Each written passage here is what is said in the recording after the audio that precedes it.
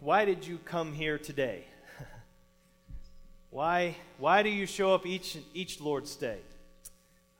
Why tune in on the live stream on this Lord's Day? Why attend our Sunday gatherings? Don't get up and leave because you're not sure why you're here. And what a good question. No, but when you do come, why participate in them? Why stand and sing? Why involve yourself with the responsive readings as we read Scripture together? Why pray? Why take communion? Why listen to sermons? Why does Patrick and the team bother preparing and practicing ahead of the gatherings? Why do our volunteers and our staff come early and stay late to make sure that all these things are in place? And our audiovisual folks and our child care workers and our deacons and others that are working in these ways. Why do we make effort to talk with one another and engage with one another and encourage one another and welcome one another in these gatherings? Why do that? Well, personally, why spend 20 to 30 hours, depending on the passage that we're in, preparing to preach in our Sunday gatherings? Now, it may not be obvious at first glance, as we've only read 5 verses of chapter 14, but if you're familiar with this chapter, as we're going to walk through it in a moment, but these are the kinds of questions that we get help in answering from this text.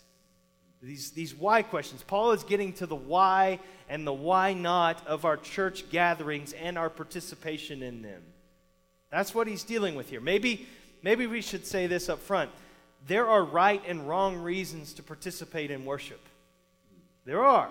There are good and bad attitudes that we could have as we come into these gatherings. There are noble and ignoble motives.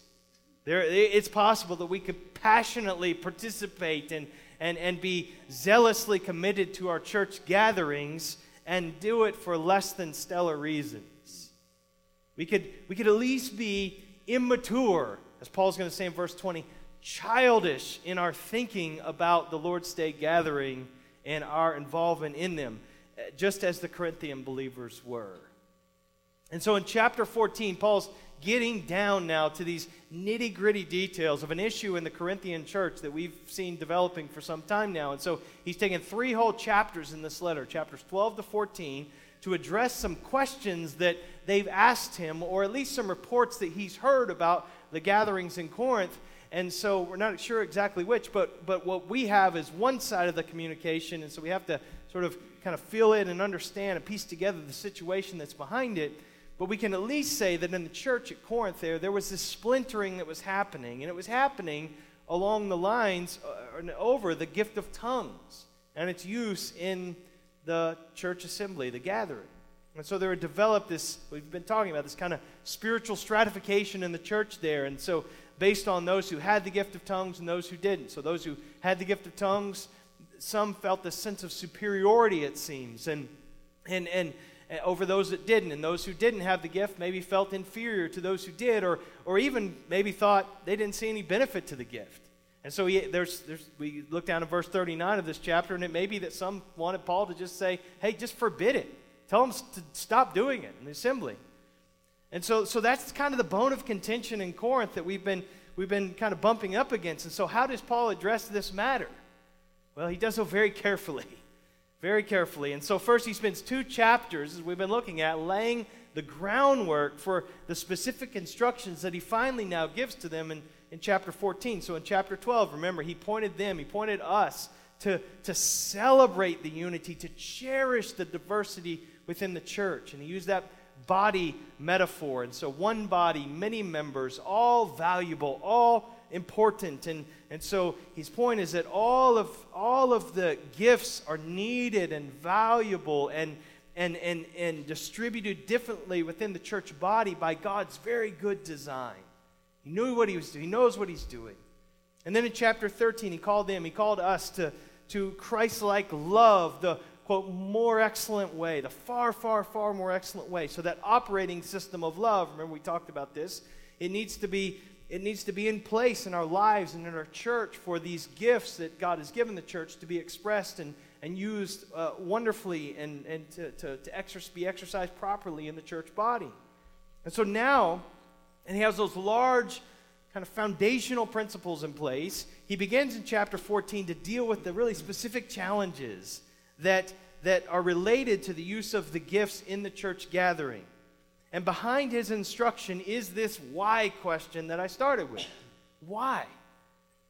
Why do we do what we do when we gather together? What's motivating us? What's our aim? What is it that we should care most about when we come together on the Lord's Day? Is a Sunday gathering a time for us to kind of perform in front of one another and draw attention to ourselves? Is that what it's about? Is it a time for us to just be in the same physical location or same room, but we're just communing individually with God? We just happen to be in the same place. Or is our time of worshiping God together a time for edification of one another, and even for evangelism of those who may be among us who are not trusting in Christ?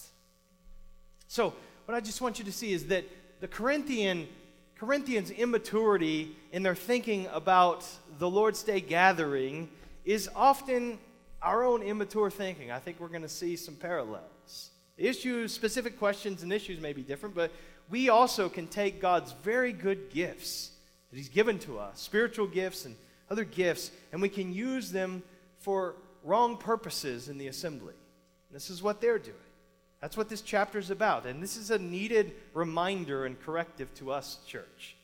And so while it may appear at first appearance that this chapter is somewhat irrelevant to us, tongues and prophecy and these are the gifts he's talking about here, and what role do they have in the church, and that's what he's working through here. But let me just say up front, I've mentioned this before, most of us believe, and that's contrary to the convictions of our charismatic brothers and sisters in Christ with whom we partner in the gospel, but we believe that the gifts of prophecy, at least in this form, and tongues no longer function in the church today the way that they did then. And so we talked about this a couple weeks ago in 1 Corinthians 13, so I'm not going to rehash all of that, but this is a very unique time in the church, in its earliest stage.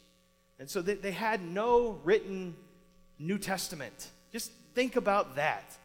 I mean, we just take this for granted that we have these bound copies of the Bible in our own language, and most of us have multiple copies and multiple translations, English translations, but they had none of that.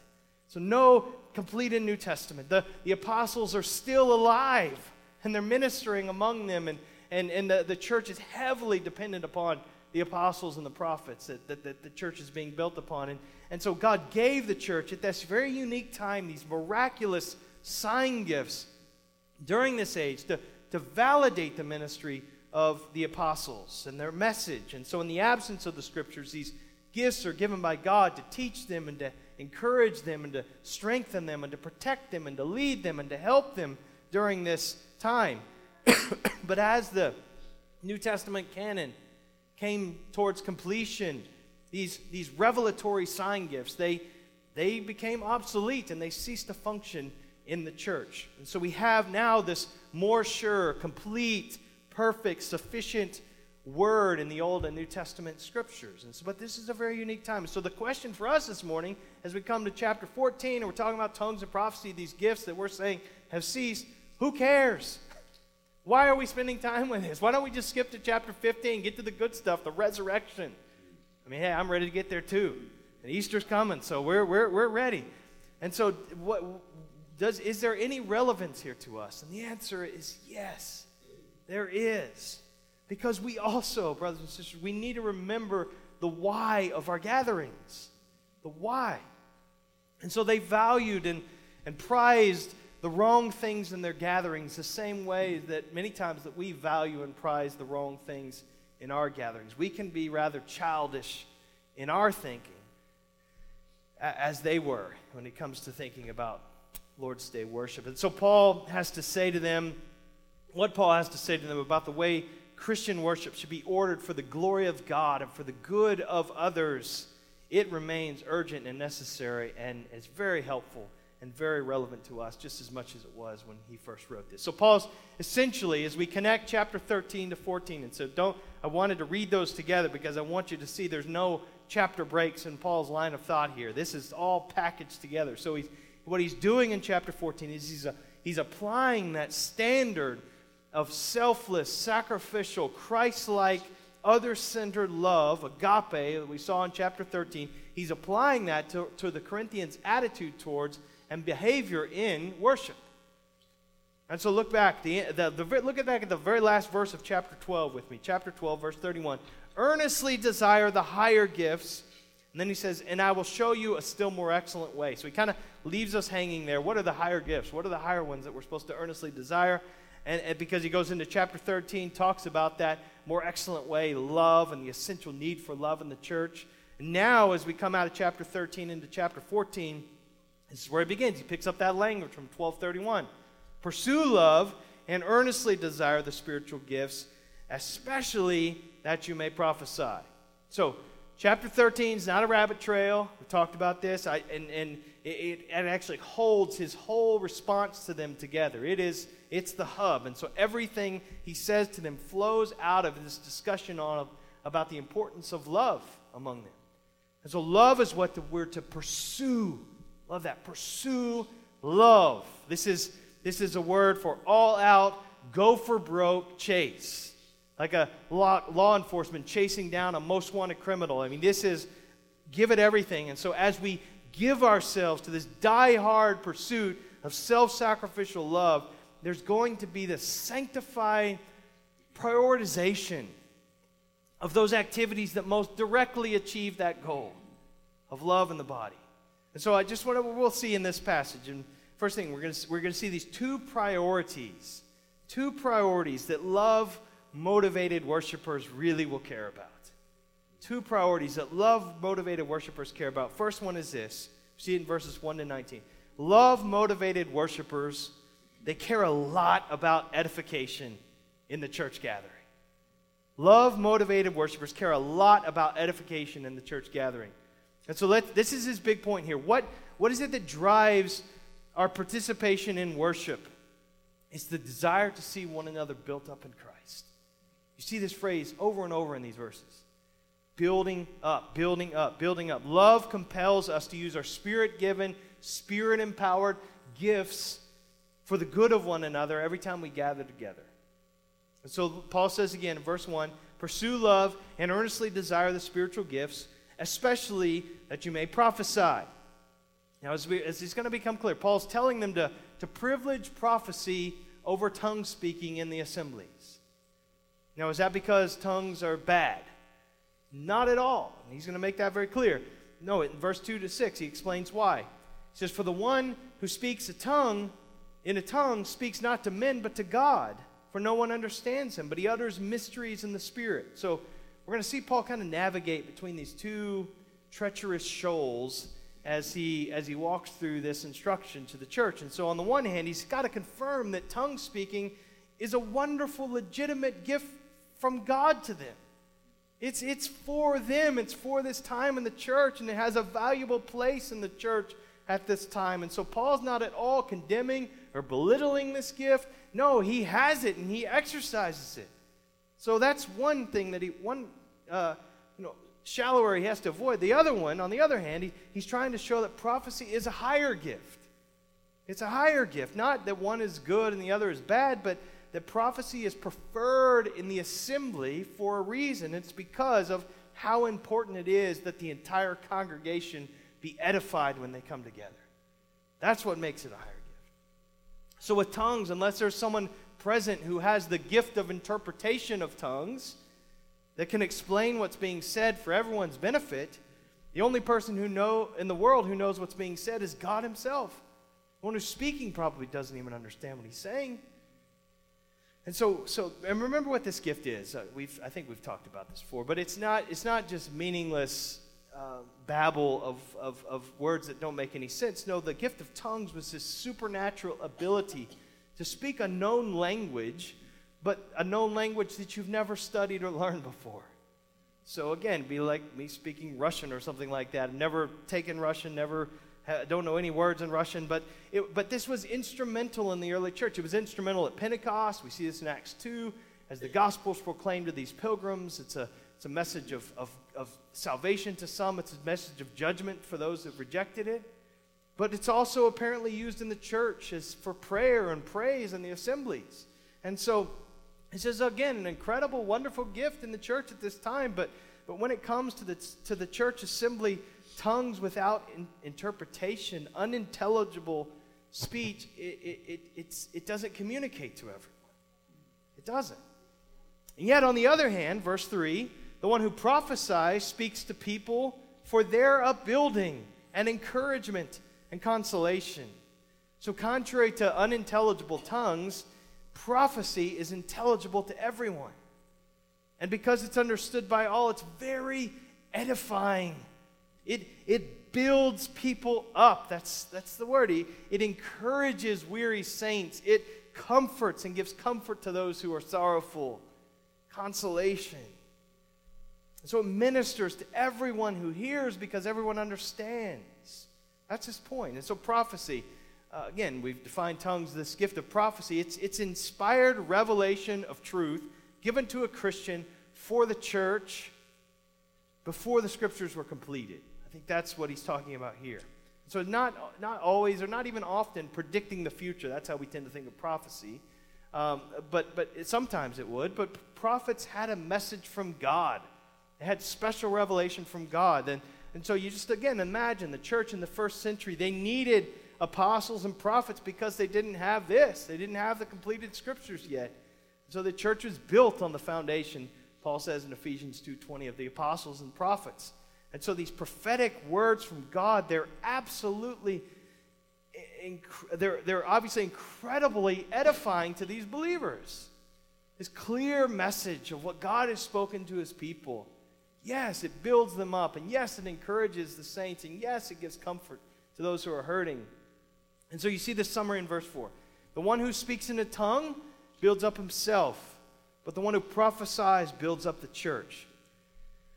Now, some have taken verse 4 to suggest that speaking in tongues is this gift that God has given for self-edification, and the gift of prophecy is given for the edification of the church, corporate edification. I don't think that's what he's saying. I think what Paul's doing is correcting this error that we've seen in the church already here, that there were some that were using the gift of tongues selfishly in the church gathering to promote themselves, to build themselves up. They're building themselves up in pride in the assembly, instead of seeking to exercise the gift in a way that builds others up. I think that's what he's talking about. So this is what I want you to see, and this is a connection to us. Listen, in all that we do, in all the exercise of any gifts that God has given you or me, whether it's preaching and teaching or ministration or helping or giving or whatever it is, we're to care about and labor for the good of others. This is what we care about. Edification is to be our aim. Building one another up. That's what we're to care most about. And so he says in verses 5 and 6. So he says, verse 5, now I want you all to speak in tongues. That's great. But even more to prophesy. The one who prophesies is greater than the one who speaks in tongues, unless someone interprets. Here's the big one again. Why? So that the church may be built up. That's the driving aim. That's what he's getting at.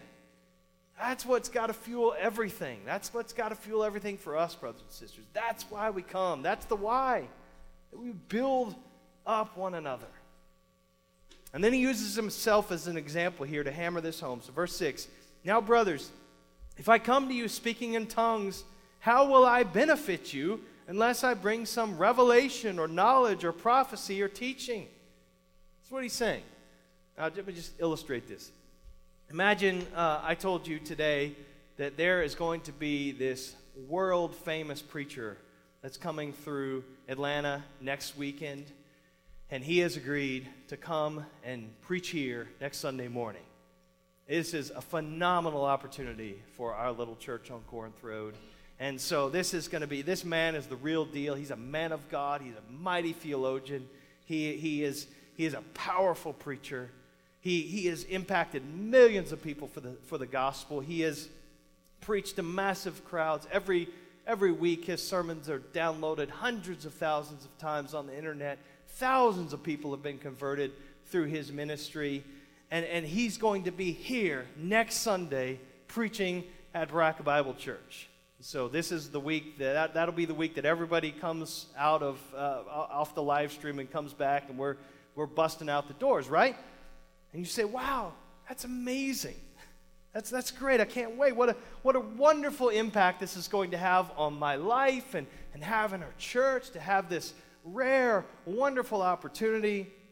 And so you show up next Sunday, and you're filled with excitement and anticipation of this. And so after Patrick leads us in singing, and we're all singing enthusiastic to the Lord, I get up and introduce our guest speaker to you.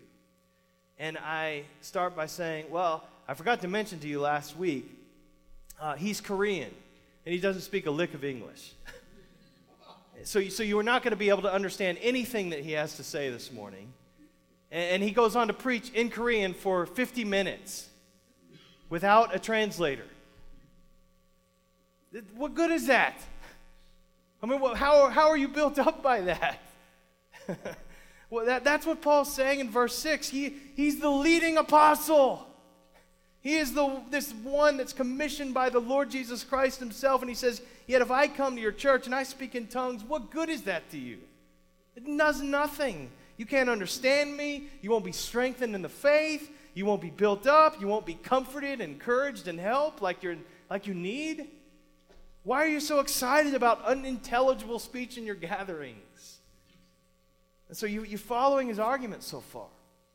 So uninterpreted tongues, they're unintelligible. They do nothing to build others up. They only serve, in this case, to kind of stoke the pride of the speaker.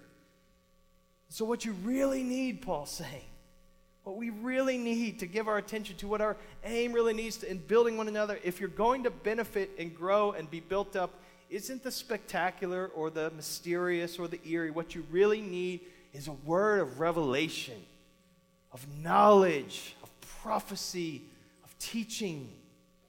You need clear, divinely revealed truth, explained and applied with clarity and understanding and the power of the Holy Spirit to the hearts of all of those who hear. That's the way to build the church. That's how you're going to be built up. So what matters is not how moving the worship gathering is or is to the participant. What matters is that others are built up, edified. That's what we're to care about when we come together. And that edification happens through revealed truth, Paul says. For us, it's the scriptures. We have the completed canon. And so this is what he goes on to say. And he uses two illustrations in verses 7 to 8 to drive this home even further if we haven't got it yet. So the first illustration is kind of from the concert hall. Look at verse 7. If even lifeless instruments such as the flute or the harp do not give distinct notes, how will anyone know what is played?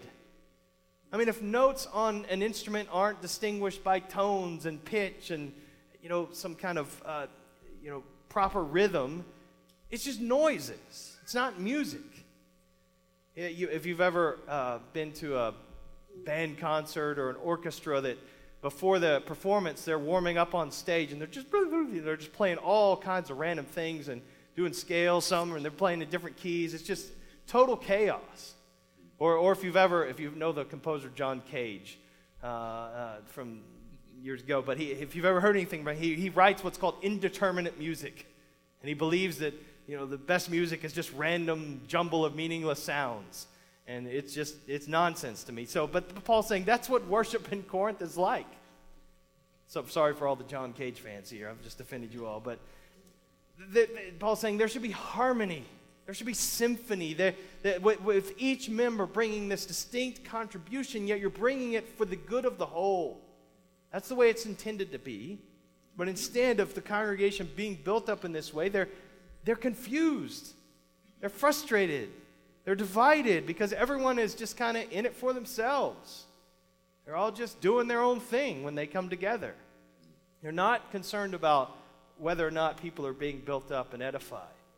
So he uses this illustration, and then he uses another illustration, and out of a military metaphor. He says, and if the bugle gives an indistinct sound, who will get ready for battle? I mean, just our bugle, which is not too probably different from what they had, but it's an incredible little instrument. It can communicate all kinds of different messages as it's played by the bugle. It has no valves, it has no keys, it has no anything to alter the pitch on it, and so it's just a few notes that it can play in that kind of harmonic series, but it can play all these distinct sounds. I looked up on the U.S. Army website just of the different bugle calls that are options, and so within any given day there could be up to 25 bugle calls, communicating all kinds of different orders to the troops. But listen, for the troops to understand what's being communicated, there has to be a certain sequence and order to the notes. There has to be order to the tones. It's not just a matter of standing up there and blowing it as loud as you can in whatever way you want and random noises. No, disconnected sound communicates nothing. And so if the bugler just wants to play improvisational jazz or something like that, yeah, some may love that and get a kick out of that, but they'll have no clue what's going on. This is what he's saying. It will be chaos. And so Paul's point is language has to be clear. It has to be distinct. There's a distinct language for the message to be communicated and to be understood. Look at he draws this connection. So he uses these illustrations himself, this music instruments. Then he pulls it in verse 9. So with yourselves, if with your tongue you utter speech that is not intelligible, how will anyone know what is said? For you will be speaking under the air. What a waste of breath. And then verse 10. There are doubtless many different languages in the world, and none without meaning. But if I do not know the meaning of the language, I will be a foreigner to the speaker, and the speaker a foreigner to me. Let me just say what he's saying. This is what this means, and it's very helpful to see, as he's showing us here, why this mattered in Corinth, why this matters at Beracca. I know some of you are I know it's tempting to check out, but this is what he's saying. He's saying if all you care about is promoting yourself when you come together, if all you care about is being heard, if you're and then you're gonna speak with no intention of building others up, that's not your aim, what's going to happen? The church is just going to disintegrate. People are going to be alienated from one another. It's going to create barriers. It will not bring about the unity that we're supposed to have in the church. Instead, this is what he's saying. We're going to be like foreigners to one another. Because you're doing your thing, you're doing your thing. We can't understand one another. We're not talking to one another. We're not aiming at building one. We're living like foreigners. We're totally estranged from one another, even though we're part of the same church.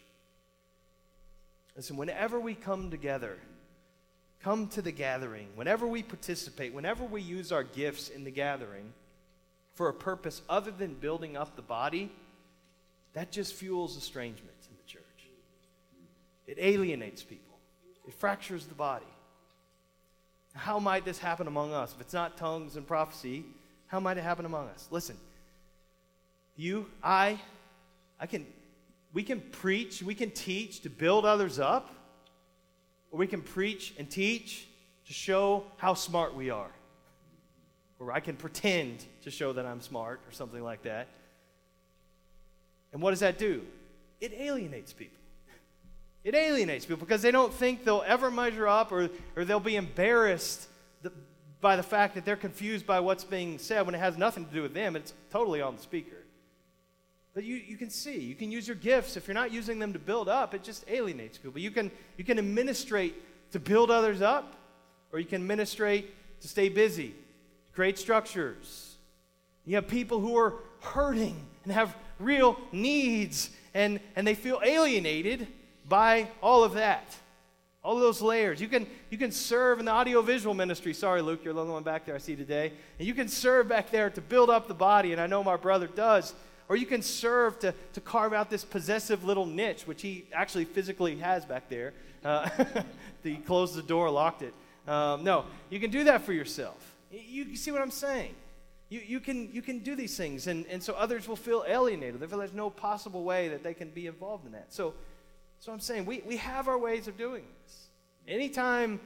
Anytime we're aiming for something less than building up one another when we come together, we risk alienating others in the body and dividing the church. So verse 12, so with yourselves, since you are eager for the manifestations of the Spirit, strive to excel in building up the church. I love this verse. I thought a lot about this. This is where he's really zeroing in on the issue. Because the problem, it's not their zeal. It's not that they were too zealous for manifestations of the Spirit. The problem is their lack of zeal for the best things.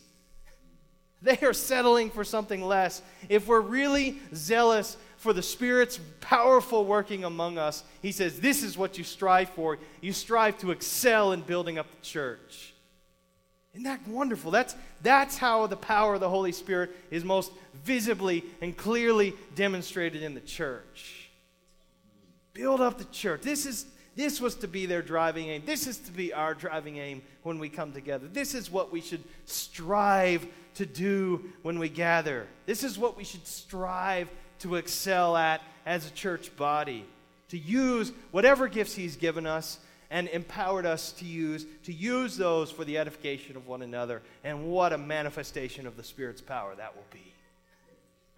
Everything we do in worship must tend to building up the body if we want to see the Spirit work mightily, freely, and powerfully among us. And the key, Paul says, to building up and edifying the body is truth. That's his point in verses 13 to 19. So change comes as we're engaging our minds with understandable truth. Verse 13, therefore, one who speaks in a tongue should pray that he may interpret. For if I pray in a tongue, my spirit prays, but my mind is unfruitful. What am I to do? I will pray with my spirit, but I will pray with my mind also. I will sing praise with my spirit, but I will sing with my mind also. Now just pause for a second again, because there can be confusion here. I don't think Paul's point here is that tongues are to be used as some kind of personal, private, devotional language. I know there are brothers and sisters who claim that that's exactly what this verse is warranting. Look at what he says. If I pray in tongues, I don't even know what I'm saying. My mind is unfruitful. If there's not anyone there to interpret, if I can't interpret, I don't even know what's going on. So he's not commending this sort of thing. And again, this is all in the context of public worship. He's not saying here in your private, this is how you worship in your public. No, he's saying this is, when we come together, when the church gathers, he's saying, what will I do if there's no one to interpret tongue speaking? I'll pray with my spirit. That's the human spirit, the spiritual part of who I am, fully engaged, but I will pray also with my mind. I will pray intelligibly. I will pray with understanding. I will sing praises with my spirit, and I will sing praises also with my mind. These are not at odds with one another. I was thinking of this. Notice all thoughtful, heartfelt, sincere, humble, intelligible prayer, it's spiritual. It's spiritual. It's not just the kind that comes by a miraculous enabling of the Spirit to speak another language, but all intelligible prayers and blessings and thanksgivings, they're spiritual. They're understood not just by God also, but they're also understood by one another. So I think about that as we come together tonight. We have our Sunday night prayer meeting tonight, and these have been just such sweet, refreshing times to come together as a church, and we want to invite you all to participate tonight. But just I'm thinking about that. This is what we're doing. Or we're praying with spirit and with our mind as we come together. These are spiritual prayers that we offer to the God as we speak intelligibly to the Lord and in the hearing of one another. All right, moving on. Verse 16, he continues, otherwise, if you give thanks with your spirit only, how can anyone in the position of an outsider say amen to your thanksgiving when he does not know what you are saying? For you may be giving thanks well enough, but the other person is not being built up. And remember, that's the issue. That's the concern. Here it is again. It just keeps coming back to this. This is why I'm so concerned about this. The other person is not being built up. It's not about tongues, really. That's kind of the issue in Corinth. But the real issue is building one another up. And what is it that most supports that end, that aim? And so he's saying, those who don't understand the language because it's unintelligible to them, they'll say amen. They don't know what's going on. If you've ever been in a worship service in some other part of the world or some other language group, even in the United States, I'm visiting the Flint Thompson Synagogue, and we didn't understand a word of what was spoken in that worship service, and there was nobody translating into English. So you're in those places, and I've been in other places as well, and you're just kind of watching for clues on how to respond. When stand up, sit, clap. What are we doing here? I don't really know what's going on. I've been to a lot of church services, so I kind of understand, see some things that are similar, but you really don't know. Now, that's with everybody else knowing what's being said, and I'm just kind of the one on the outside. Now imagine if nobody understands the language that's being spoken. Nobody understands what's being said. Not even the speaker knows what's being said. The confusion. This is what he's saying. He's saying corporate worship, it's impossible without rational, intelligible communication, edification, building one another up. It's impossible without communication of words that we can understand. This was his concern. And so he says in verse 18, lest he be misunderstood, I thank God that I speak in tongues more than all of you even. Guys, he's not begrudging this gift. It's a wonderful gift. Nevertheless, in church, when we gather, I would rather speak 5 words with my mind in order to instruct others than 10,000 words in a tongue. 5 words of biblical instruction that people can understand are more valuable than 10,000 unintelligible words that nobody understands. And so the normal, spirit-filled proclamation of divinely revealed truth in simple language that everybody can understand is hundreds of times more valuable, more desirable than something less. Why? Because it's what leads most to others being built up. And that's the thing that he's so concerned about. Edification, building one another up by means of intelligible communication of biblical truth. That's what they needed. That's what we need, church. That's what we need. And so are you consciously thinking, when you head here for worship on Sunday mornings, how can I use my gifts to build up the body? How can I do that? Lord, what are some ways I can build one and build up others? What is it that makes it a good Sunday for you? A good worship service? Listen, we want to have our hearts, our spirits moved. I do. We want to feel the presence of the Spirit. We want our minds to be informed and challenged and new thoughts to be firing when we leave here. We want our affections for God to be stoked when we gather together. We want our sorrows to be comforted. We want our fears to be confronted with hope when we gather together. But we don't come, those are fine, but we don't come with an every man for himself mindset. Like all that matters is me getting what I need out of this assembly. Oh, certainly the Lord ministers to you. But the greatest benefit comes when we come eager to serve and to bless and to build one another up. I just think of family vacations. You've been on good family vacations probably and bad family vacations. This is not trying to make a one-to-one parallel, but are the best and most enjoyable vacations you've ever taken as a family the ones when you went into it thinking, when every family member went into it thinking, you know what, I need this, and I'm going to do whatever it takes for me to get what I need out of this vacation. I need some me time, and I don't care who's in my way, I'm getting that. So when I want a nap, I'm taking a nap. What I want to eat, I'm going to eat. What I want to do, I'm going to do. So if every family member's thinking like that, now, I'm not saying you don't need a break and you don't need rest and you don't need that there's anything wrong with those desires in themselves, but you copy and paste that attitude to every member in that family, how's that vacation going to turn out? It's going to be a real pleasurable experience, isn't it? But if the aim of every member of that family is, yes, I need rest, I'm tired, and it's been a long year, and man, I'm looking forward to this, and I'm excited, but what I want to do as we go away, I want to bless and serve and do everything I can so that every member of this family finds great joy and refreshment in our time together. Oh, that's a totally different experience, isn't it? Well, so for the church, our gatherings will be most glorious when we come motivated by that 1 Corinthians 13, Christ-like, others-preferring, self-sacrificing, self-giving love with the aim of building one another up in Christ for the glory of God. Oh, these will be glorious. And the times when we've benefited most have been just that, haven't they? So that's the first thing. And that's the longest, don't worry. They're not equal points here. Love motivated worshipers. Love motivation worshipers. They care a lot about edification in the church gathering. And we need to, brothers and sisters.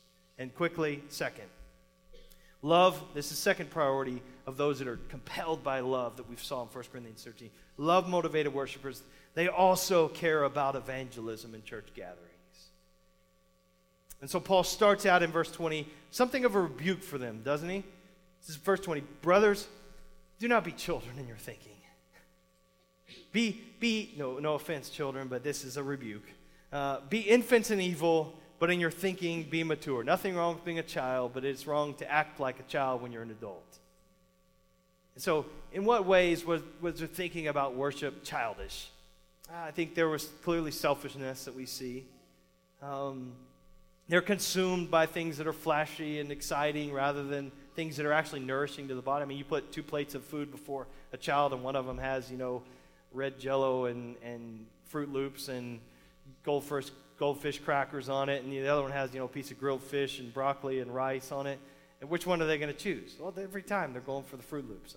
They're not stupid. No, but they don't understand that what's nourishing and good for the body is the way, but they're immediately drawn to those things that are just attractive. Their kids are attracted to things that are short term, not long term. They want the quick fix and what feels good now, and they're not drawn to what is best for me down the road.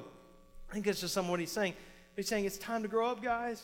Your thinking is quite juvenile when you come together as a church. Mature understanding of this whole question of tongues and prophecy. It's thinking about what's healthy and good for others, for the body. Good for brothers and sisters in Christ, edification, that's what we've seen already. And also good for any unbelievers who might be present. Good for evangelism. What will non-Christians make of all of this in our gatherings? If an unbeliever comes in among us, what will they think about it? And that's his point as he quotes verse 21 to 25. So he quotes from the prophecy of Isaiah, chapter 28. And there he says, "In the law it is written, by people of strange tongues and by the lips of foreigners will I speak to this people. And even then they will not listen to me, says the Lord." And what's he saying? Well, in the context of Isaiah 28, the prophet has been preaching God's word to the nation of Israel. And so the people, though, they're in the state of drunken unbelief, and they're mocking the prophet. And so he's preaching God's word in a language that they can understand. And they laugh at him and they say, "This is utterly nonsense. What you're saying is childish nonsense." That's how they're mocking Isaiah. And so God says to the prophet, God says to Isaiah, "You tell my people this. You've heard my word in your own language, and you called it nonsense. I'll show you nonsense. You want it, you got it. And the nonsense you're going to hear is the foreign language of the Assyrian army, Assyrian soldiers, coming into your land, invading your country, and taking you into captivity. I'll speak a language to you that you don't understand. I'll speak nonsense to you, but when I do it, it's going to be a message of judgment." And so Paul's taking that in a very, very insightful way, and he's saying, this is what will happen in a church when a visitor comes into your congregation where everyone's speaking in tongues. They will not understand. It will be nonsense to them. They will not have an opportunity to hear the gospel and be saved. They won't be caused to think. They won't be taught. They'll hear a meaningless, unintelligible jumble of words, and it will be a judgment to them. Without interpretation, he's saying tongues don't edify, they don't encourage, they don't exhort others, they don't evangelize. Instead, the gospel, the truth of the gospel is cloaked in this veil of unintelligibility and incoherence. So he says, verse 22, "The tongues are a sign not for believers, but for unbelievers. While prophecy is a sign not for unbelievers, but for believers.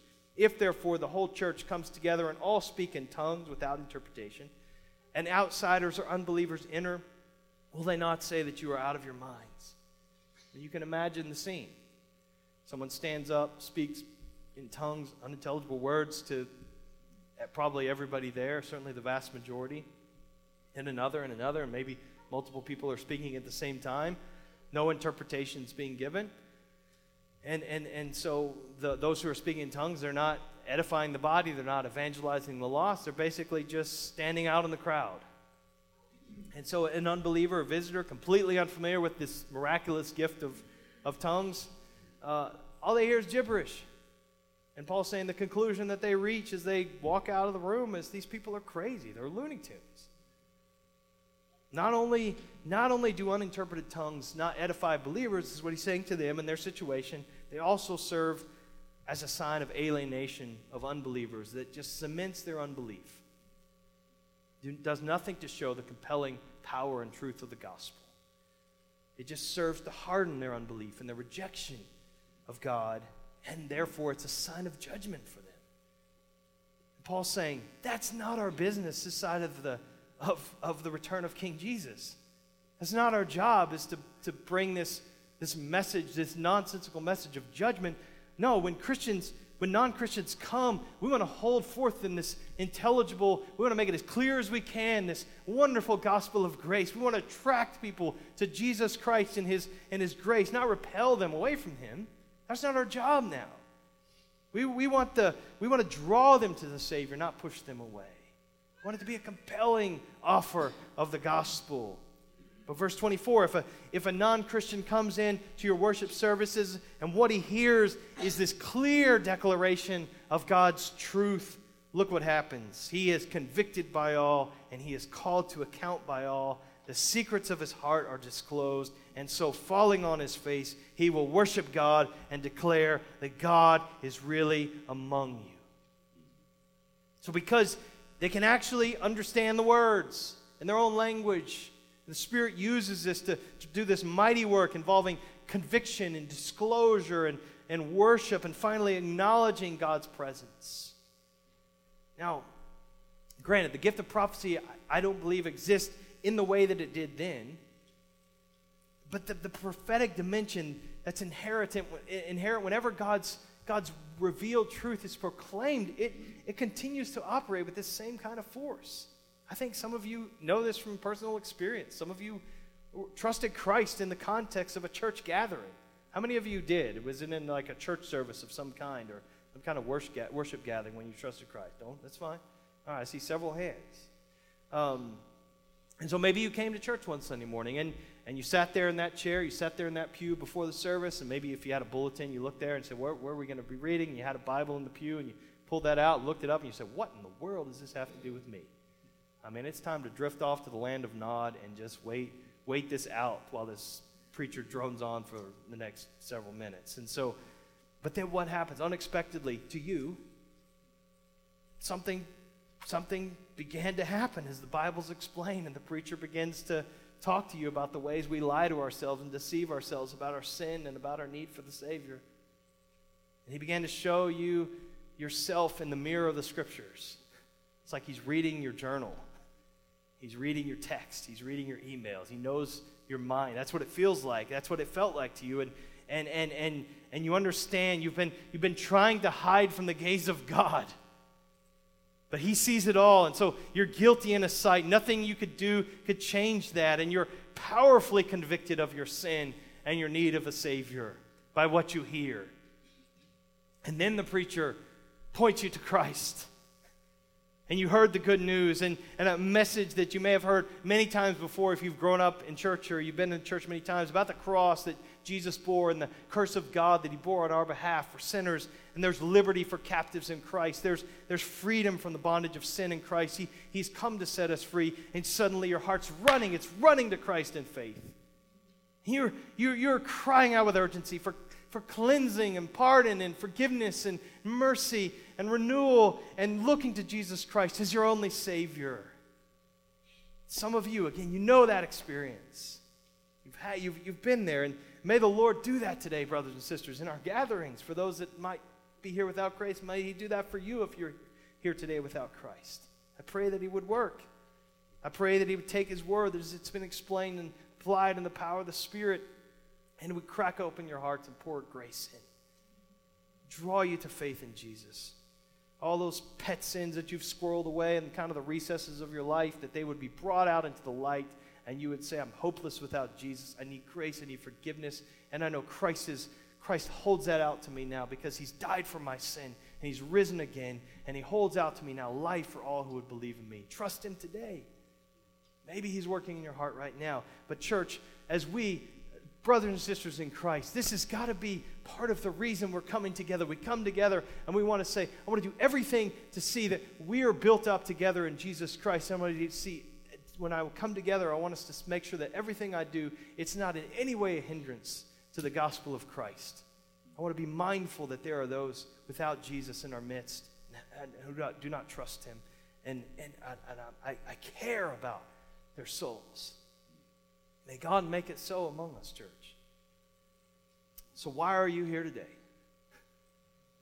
Why have you endured a 50-plus minute long sermon on tongues and prophecy? Why stand and sing in just a moment? Why stay for Sunday school? Why be intentional with your conversations after we sing the doxology in a moment? And why take your shift in the nursery? Why do these things? I hope that you see why. I hope that you see the wonderful relevance of these verses now. Being compelled by the more excellent way, love, let's aim to strive to excel in building up the church and hinder no one without Christ here from hearing the gospel in our gatherings. The aim in all of this, it all flows out of love. It all flows out of love. And it stems from this desire to say, you know what? My interests aren't the most important thing when I come together. And I close with these words that just draw our gaze to Christ, words that we're very familiar with. Paul says in Philippians 2, verse 4, let each of you not look only to your own interests, but also to the interests of others. Have this mind among yourselves, which is yours in Christ Jesus, who though he was in the form of God, did not account equality with God a thing to be grasped, but made himself nothing, taking the form of a servant, being born in the likeness of men, and being found in human form, he humbled himself by becoming obedient to the point of death, even death on the cross. Let's pray. Lord, we thank you that we thank you for the power that we have in Jesus Christ to even begin to see this kind of love, others preferring love manifested in our lives. We confess this is not the way we're hardwired. We come to the gathering many times thinking of self and our own interest and what we want to get, what we're willing to endure so we can get out of here. I pray that we would have different eyes that see as Christ sees our gatherings and would see the most important things, that others would be built up and that the lost would hear the gospel, all for the glory of your name. So, Lord, use our gatherings, Lord, to make this pronounced statement, Christ, that we're going to sing now, that Christ, you are better. You are better. We pray in Jesus' name. Amen.